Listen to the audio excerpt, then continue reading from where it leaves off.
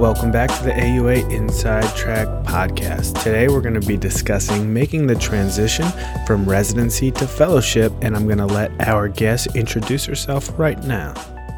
Hi, my name is Rena Malik. I'm an assistant professor of urology at the University of Maryland School of Medicine. Thanks for having me. Thanks for joining us, Dr. Malik. So tell me about your background and where you completed your residency and what your fellowship was in. Sure. So I completed residency at the University of Chicago in the section of urology there. And then I went on to do a fellowship in female pelvic medicine and reconstructive surgery at UT Southwestern in Dallas, Texas. So do you have to pursue a fellowship in order to become a urologist? No, that is absolutely not a prerequisite. A fellowship is done by those people who have an interest in a subspecialty of urology and want to pursue subspecialty training in that particular area of urology. It is definitely not a requirement by any means. The only requirement is that you complete a urology residency to go on and practice as a urologist. So how did you decide you wanted to pursue a fellowship? So there's a number of factors that I think go into the decision. You have to decide that you really want to subspecialize in a particular part of urology.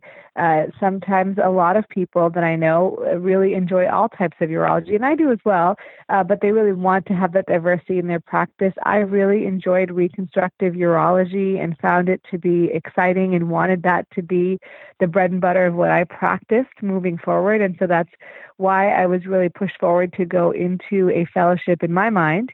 I also really liked academics, and having a fellowship does help in getting a job in academics. So for those reasons, I decided to go ahead and move forward to get a fellowship. So tell me about the logistics of applying for a fellowship. How involved is it? Is there a long application and interview process? How does that look? Yeah, so I think every subspecialty is a bit different. Ours goes through ERAS, but everyone has their own application process. It's pretty similar to residency in that you have to, write down all the things on your CV, all your publications, all your activities that you've done, and get letters of recommendation. So that's pretty standard, I would believe. And then you do go on interviews, and whether those are at the site itself or at national meetings like the AUA, or for our case in FPMRC, we do a lot of them at the Society of Urodynamics and Female Pelvic Medicine Urodynamic Reconstruction meeting, or the SUFU meeting. And for, oncology, it could be the SUO meeting or things like that. You can have interviews done there. But oftentimes, as an applicant, I personally wanted to go to this sites and visit the places where I might be living for a couple of years to determine if that was the place I wanted to be at. But that's by no means mandatory, I think, in determining if the fellowship is the right fit for you, particularly if you don't have enough time off or the means to travel a lot during that time. If you were talking to a urology trainee right now, a urology resident, would you recommend pursuing a fellowship directly out of their residency, and why or why not? Yeah, I think if you're interested in fellowship, it makes the most sense to go directly out of residency, because I think once you start practicing, it's really hard to go back to being a trainee in any fashion. It's just a little bit more challenging. Not that you wouldn't be accepted into a fellowship, but I think it's harder mentally to do that for yourself. So I would recommend that if you're considering it, to do it right after residency. Let's talk about personal life and work-life balance. How do you balance your responsibilities away from urology and your personal life during your fellowship training time? So I think actually fellowship, it depends on where you go, but most fellowships are a little bit less rigorous than residency. And in that case, it's actually easier to balance your home and your life, your work-life balance. It really is a matter of finding your priorities and making sure that you make time for them. So for me personally, that means that I'm very efficient at work and getting, when I have the admin time at work to do research during fellowship, I was there. I was working hard to get my activities done that I needed to get done, so I could go home and be present at home and not have to worry about those things at home. about doing work at home when I should be spending time with my family or my children. So I think for everyone that's a bit different depending on what kind of fellowship they're in, but it's certainly doable. And there are lots of techniques that you can use to help you balance your life. And that doesn't necessarily just mean in fellowship, but in practice as well. So being very organized and keeping track of the things that are prioritized that are most important to get done, and then giving time for what I like to call deep work or really uninterrupted work where you can get good progress done on your projects or activities can be really helpful. Are there any downsides or disadvantages to pursuing fellowship training that you want to touch on?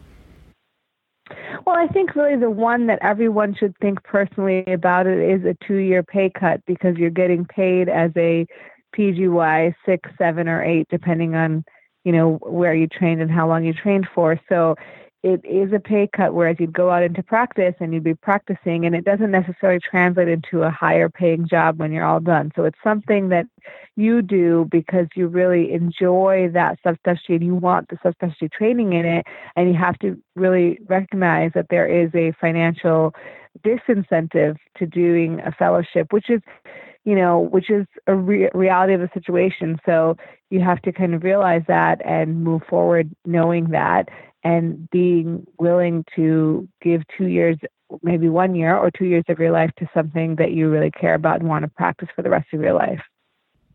Are there any networking advantages to completing a fellowship? Clearly, you're meeting new people when you engage in a fellowship. You're at perhaps a new institution.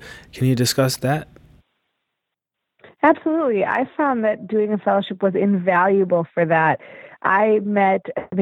Personally, you personally gained mentors. So my fellowship mentors are very close friends of mine. I still call them, text them, email them all the time with questions or just to talk about life or work-life balance or how to manage difficult situations. So that in and of itself is incredibly invaluable. But then above and beyond that, during fellowship, you go to meetings with your mentors, you meet other fellows also, and so they become your lifelong friends.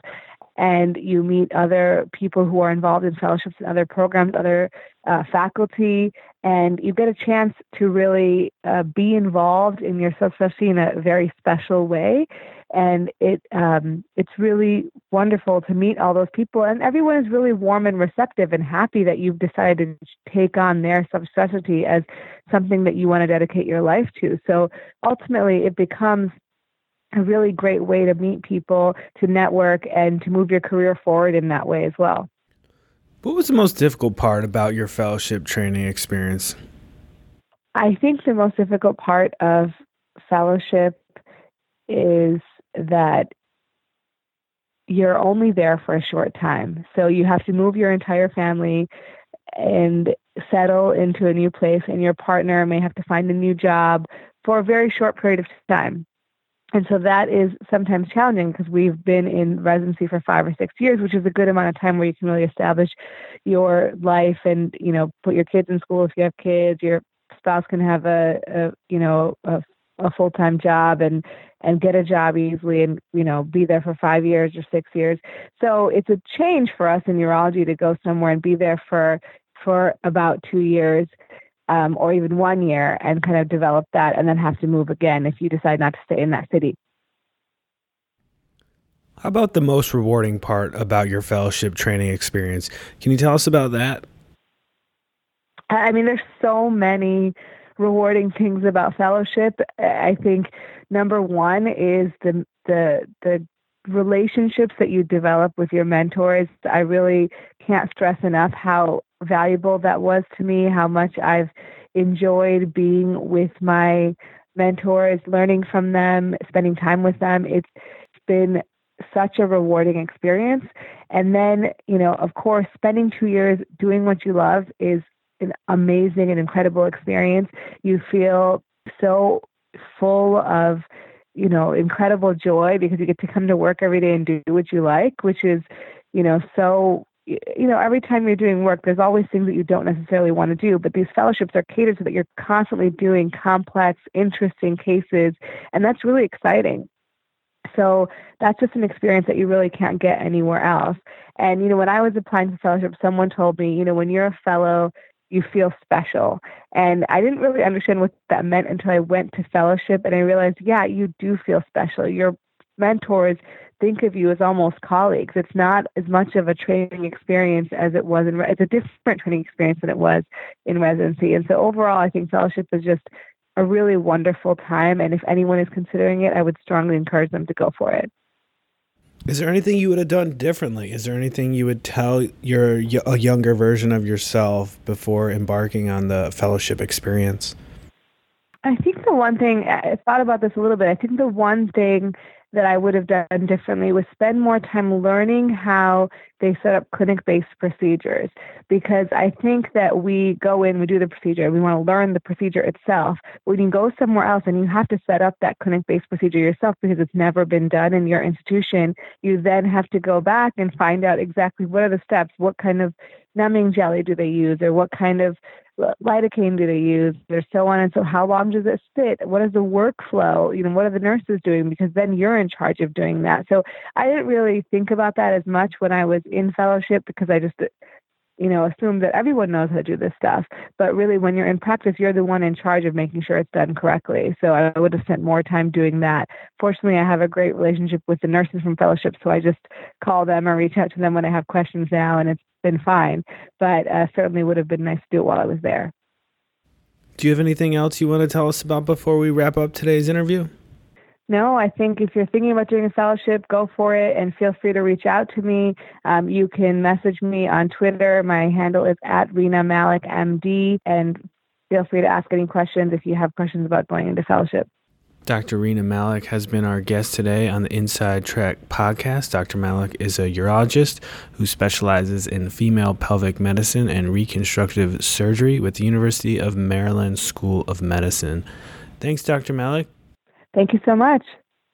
Thank you for listening to the AUA Inside Tract Podcast, an official podcast of the American Urological Association. For more information, please visit auanet.org.